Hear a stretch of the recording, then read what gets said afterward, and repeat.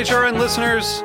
As we celebrate our 15th year, we are deepening our commitment to giving voice to the next generation of food systems storytellers, and we need your help. Our internship and fellowship programs help activate new possibilities for underrepresented and underestimated young people through experiential journalism, audio engineering, and production training. Through these unique programs, HRN helps food equity stewards build essential workforce readiness skills that expand their potential and foster economic mobility. Please consider supporting these critical programs. And with a minimum donation, you can be entered to win a dinner for two at an amazing restaurant in one of 8 cities and tickets to a concert at a great venue in one of those cities. We have incredible partners across the country who have donated, as they also share our passion for helping to educate the next generation of food systems storytellers. Check out heritageradionetwork.org/15 to donate and enter to win today. That's heritageradionetwork.org/15 to donate and enter to win today. And make sure you donate before March 31st. Thank you.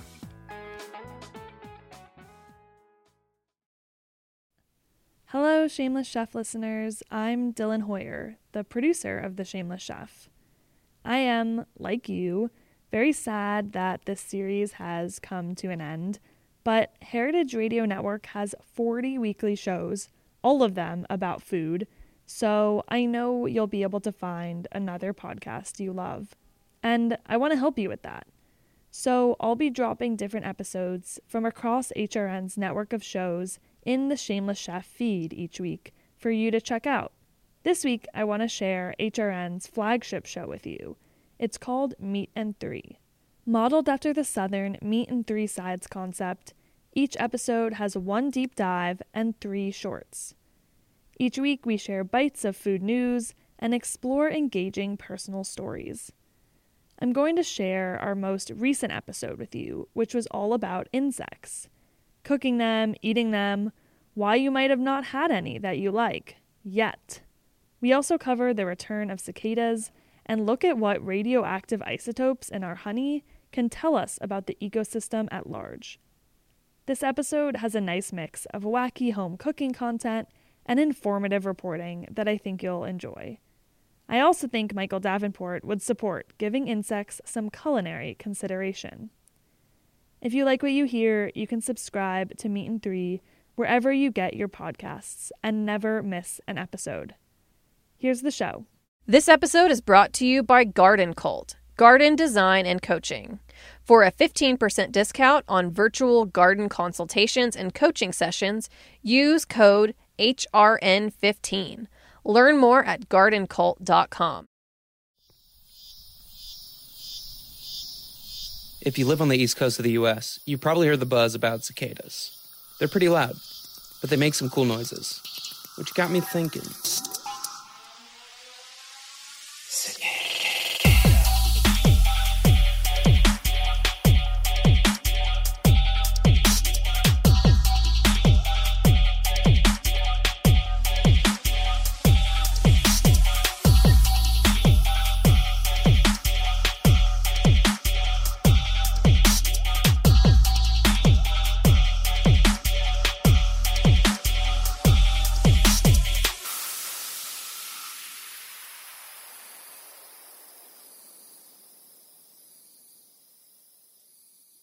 Those buzzin' beats were courtesy of Armin Spingen, HRN intern and audio engineer by day, and DJ Armin Hammer by night. We might think of insects as pests, annoying little creatures that enter our homes uninvited. They buzz incessantly and bite us without cause. But insects make the world go round. They can be found in nearly every environment, and it's estimated that over 90% of animal life forms on Earth are insects. The balance of the natural world depends on bugs. Bees pollinate, ladybugs eat pests, and many birds, amphibians, and reptiles rely on insects for food. They're also harvested and eaten by people sometimes. They're a rich source of protein, vitamins, and minerals. And in fact, it's difficult to find an insect that is not eaten in one form or another by people. So this week, we're putting insects front and center. Our stories will unpack the mysterious patterns of cicadas in the U.S., explain the presence of radioactive isotopes in bees, introduce an edible insect ambassador, and explore cooking up bugs at home. I'm Kat Johnson, and this is Meat and Three. Meat and Three. Meat and Three. Meat and Three. One meat, three sides. Food, news, and storytelling. A square meal for your ears. Meat and Three.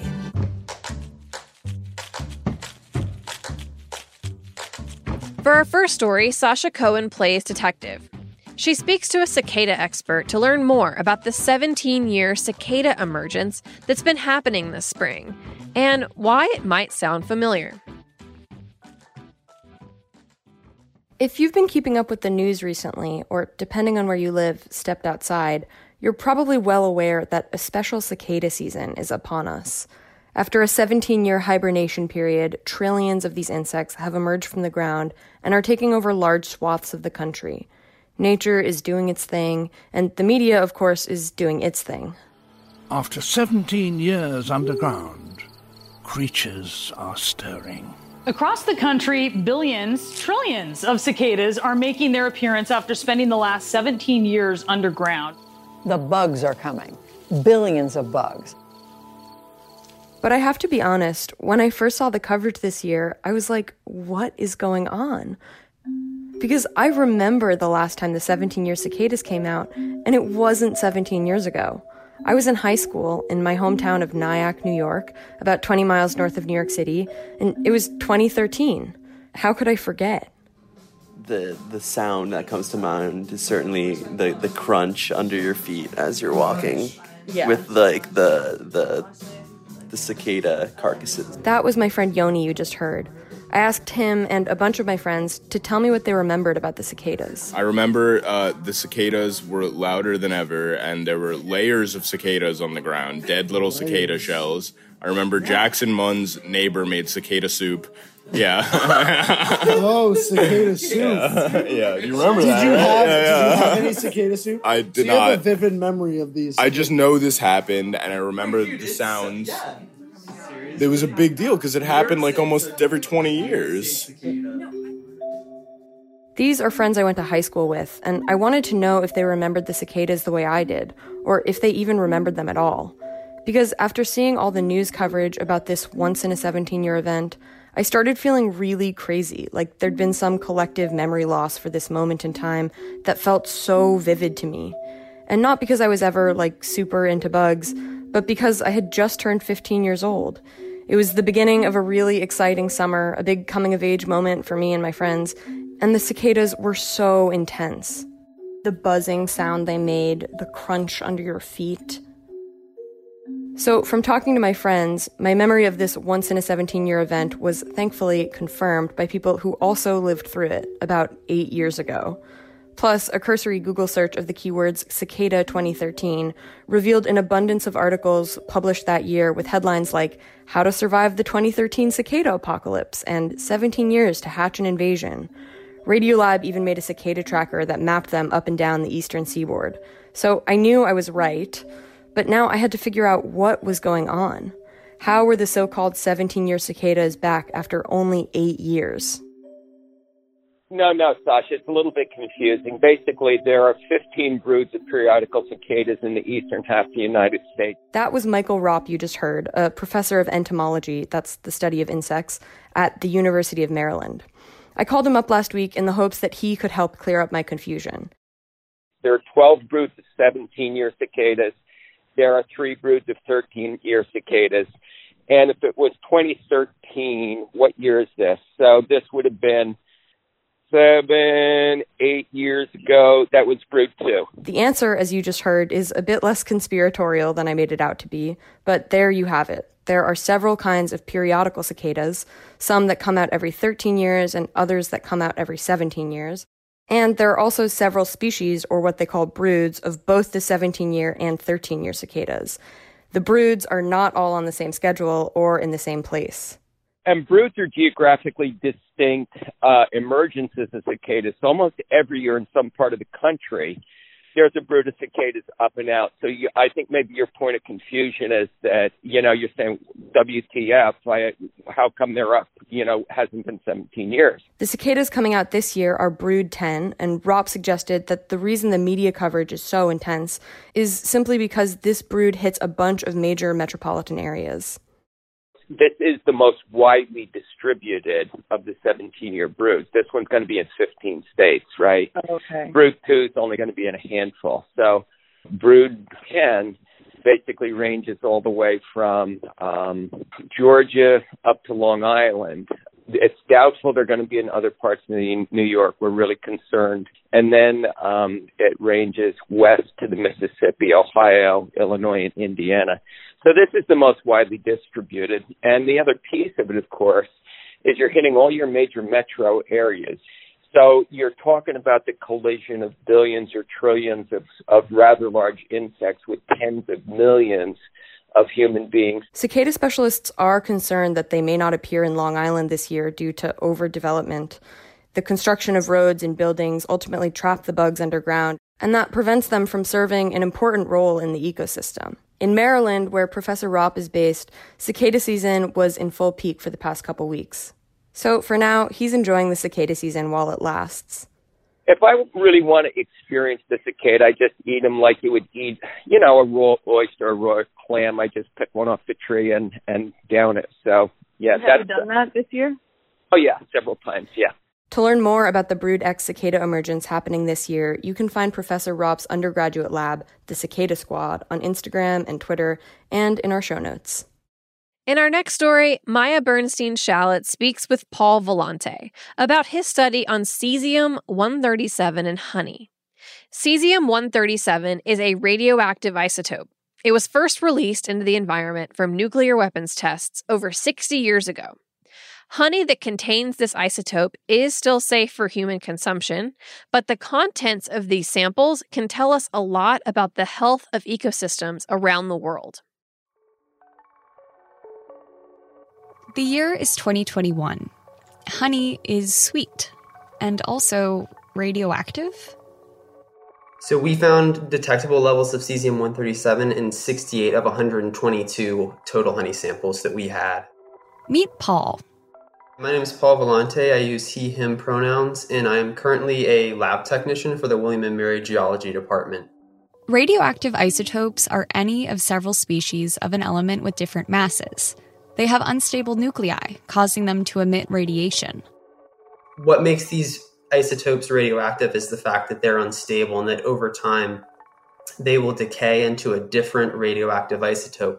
In the late 50s and early 60s, the late 50s and throughout the 60s, there was a wide variety of atomic detonations being carried out by the U.S., the USSR, 8, 7, England, 6, 5, France, 4, 3, China, 2, 1, and other countries as well.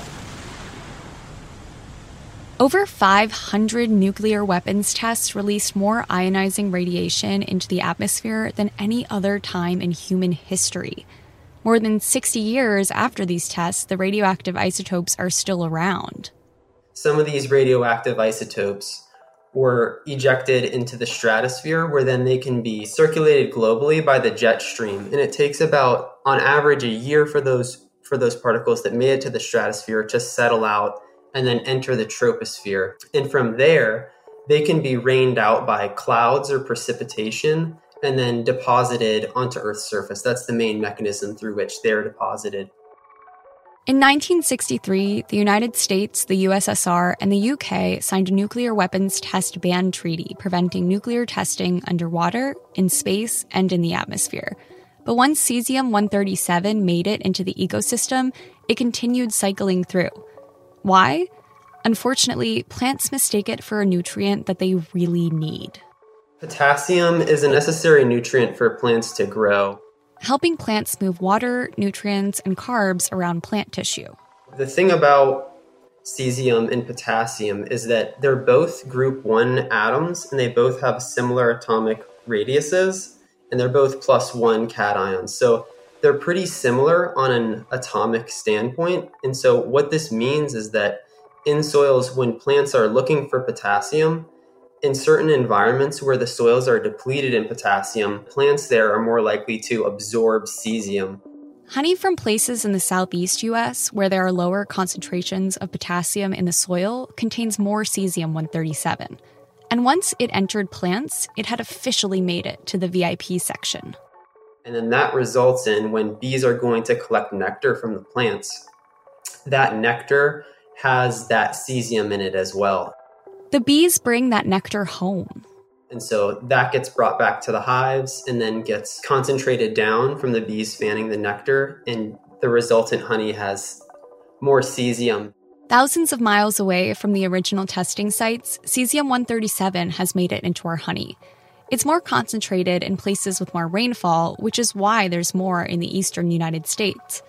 But Paul stressed that this honey is okay to eat. The highest level of cesium-137 we found in a honey sample was several orders of magnitude below the FDA's threshold for safety, so there's absolutely no fear for humans.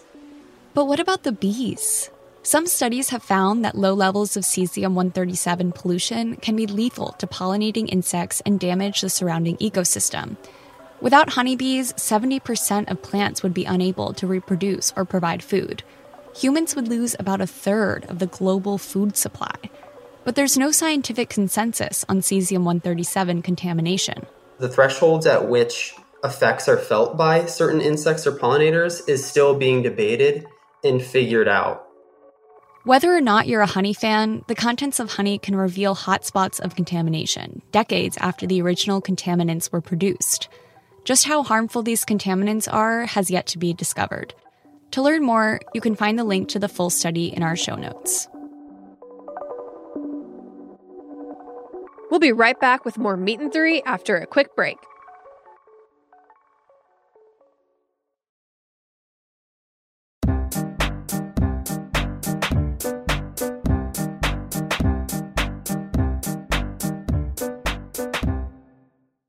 This episode is brought to you by Garden Cult, garden design and coaching. Carmen DeVito is a professional garden designer, certified New York State landscape professional, and the founder of Garden Cult. You may also know her from HRN's home gardening videos and our series, We Dig Plants.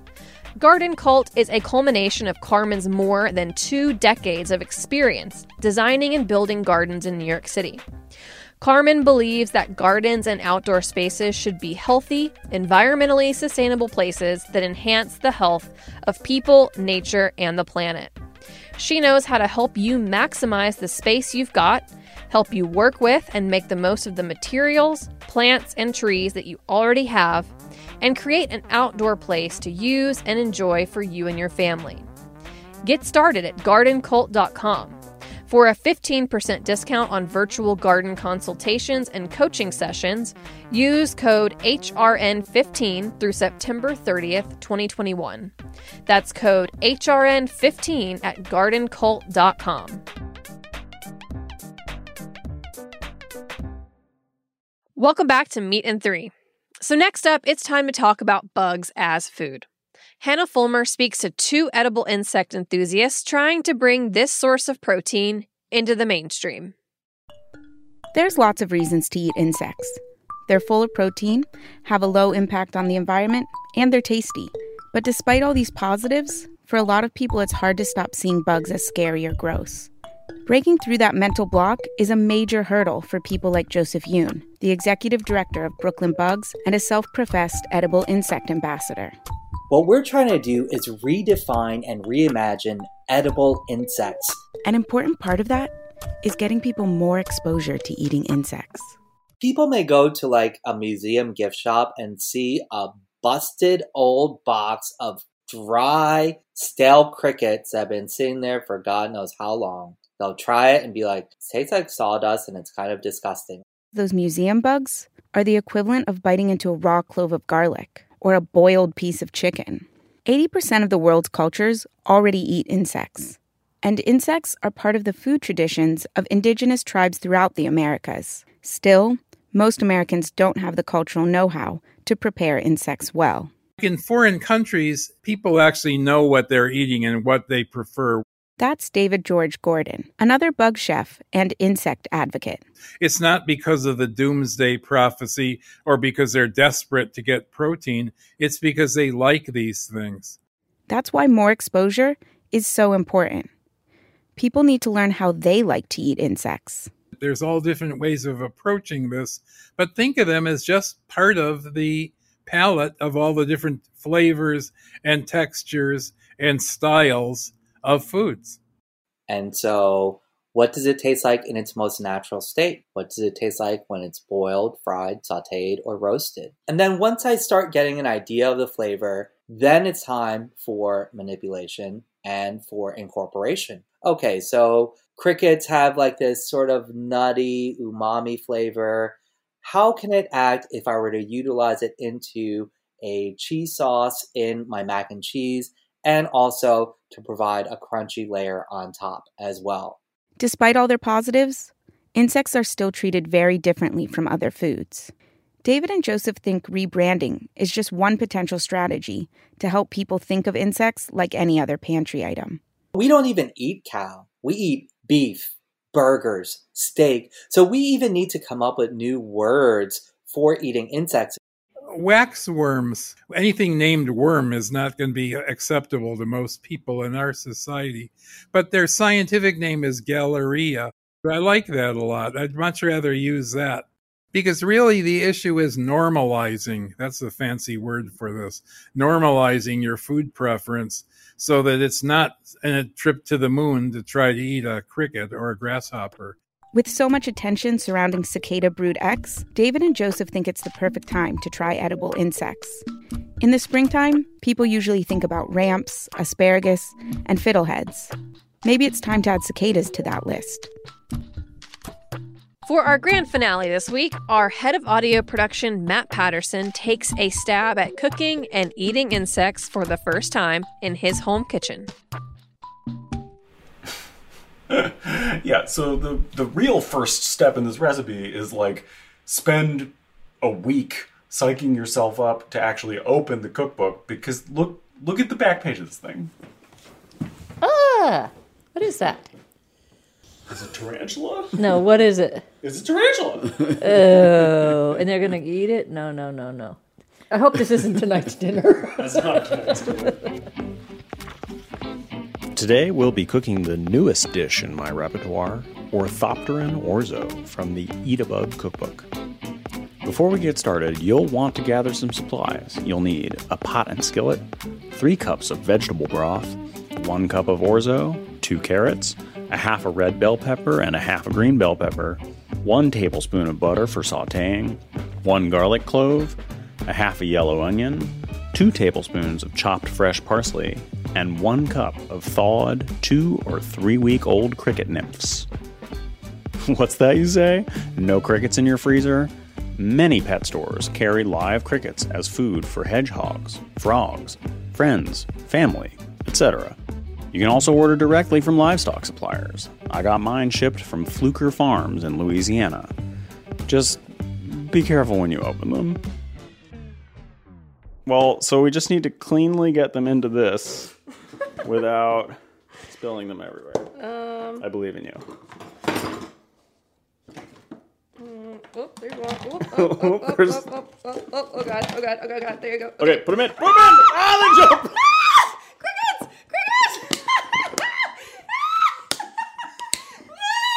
Oh, no! At 3 weeks old, crickets lack wings and have skinny limbs and short antennae. That means you get the pleasure of eating them whole.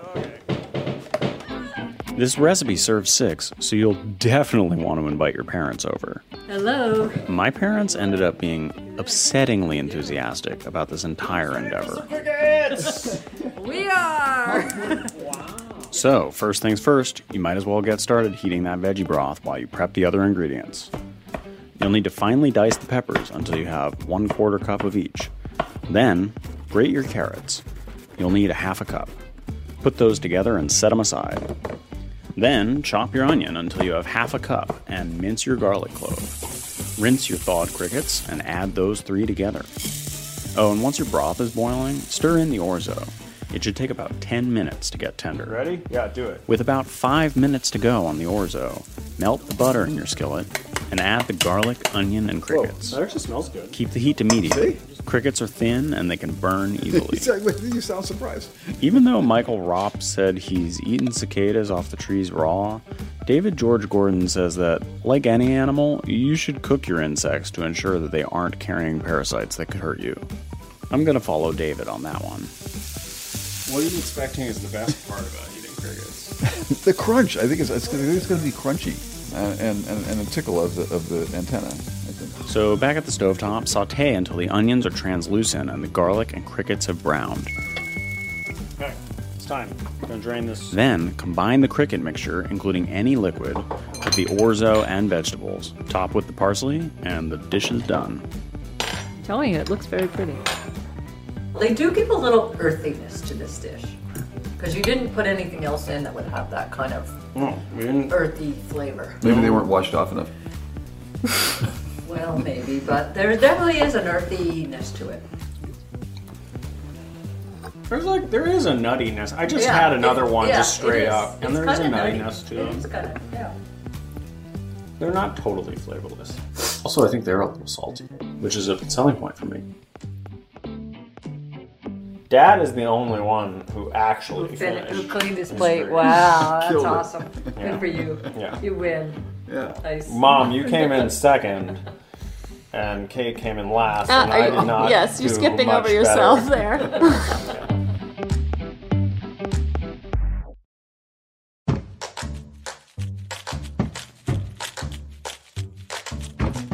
That's our show. Thanks for listening. Special thanks this week to Armin Spingen, Sasha Cohen, Maya Bernstein-Shallot, Hannah Fulmer, and Matt Patterson. Meat and Three is produced by Hannah Forden, Matt Patterson, Katie Mosman-Wadler, Dylan Hoyer, and me, Kat Johnson. Our audio engineer is Matt Patterson. Our theme song was composed by Breakmaster Cylinder. This program is supported in part by public funds from the New York City Department of Cultural Affairs in partnership with the City Council. Meat and Three is powered by Simplecast. Meat and Three is a production of Heritage Radio Network, the world's pioneer food radio station. Learn more at heritageradionetwork.org and follow us at heritage_radio. And remember, you can always email us at ideas@meetand3.nyc. Whether you have a story idea or just would like to say hello, we are always listening. That's ideas@meetand3.nyc, all spelled out.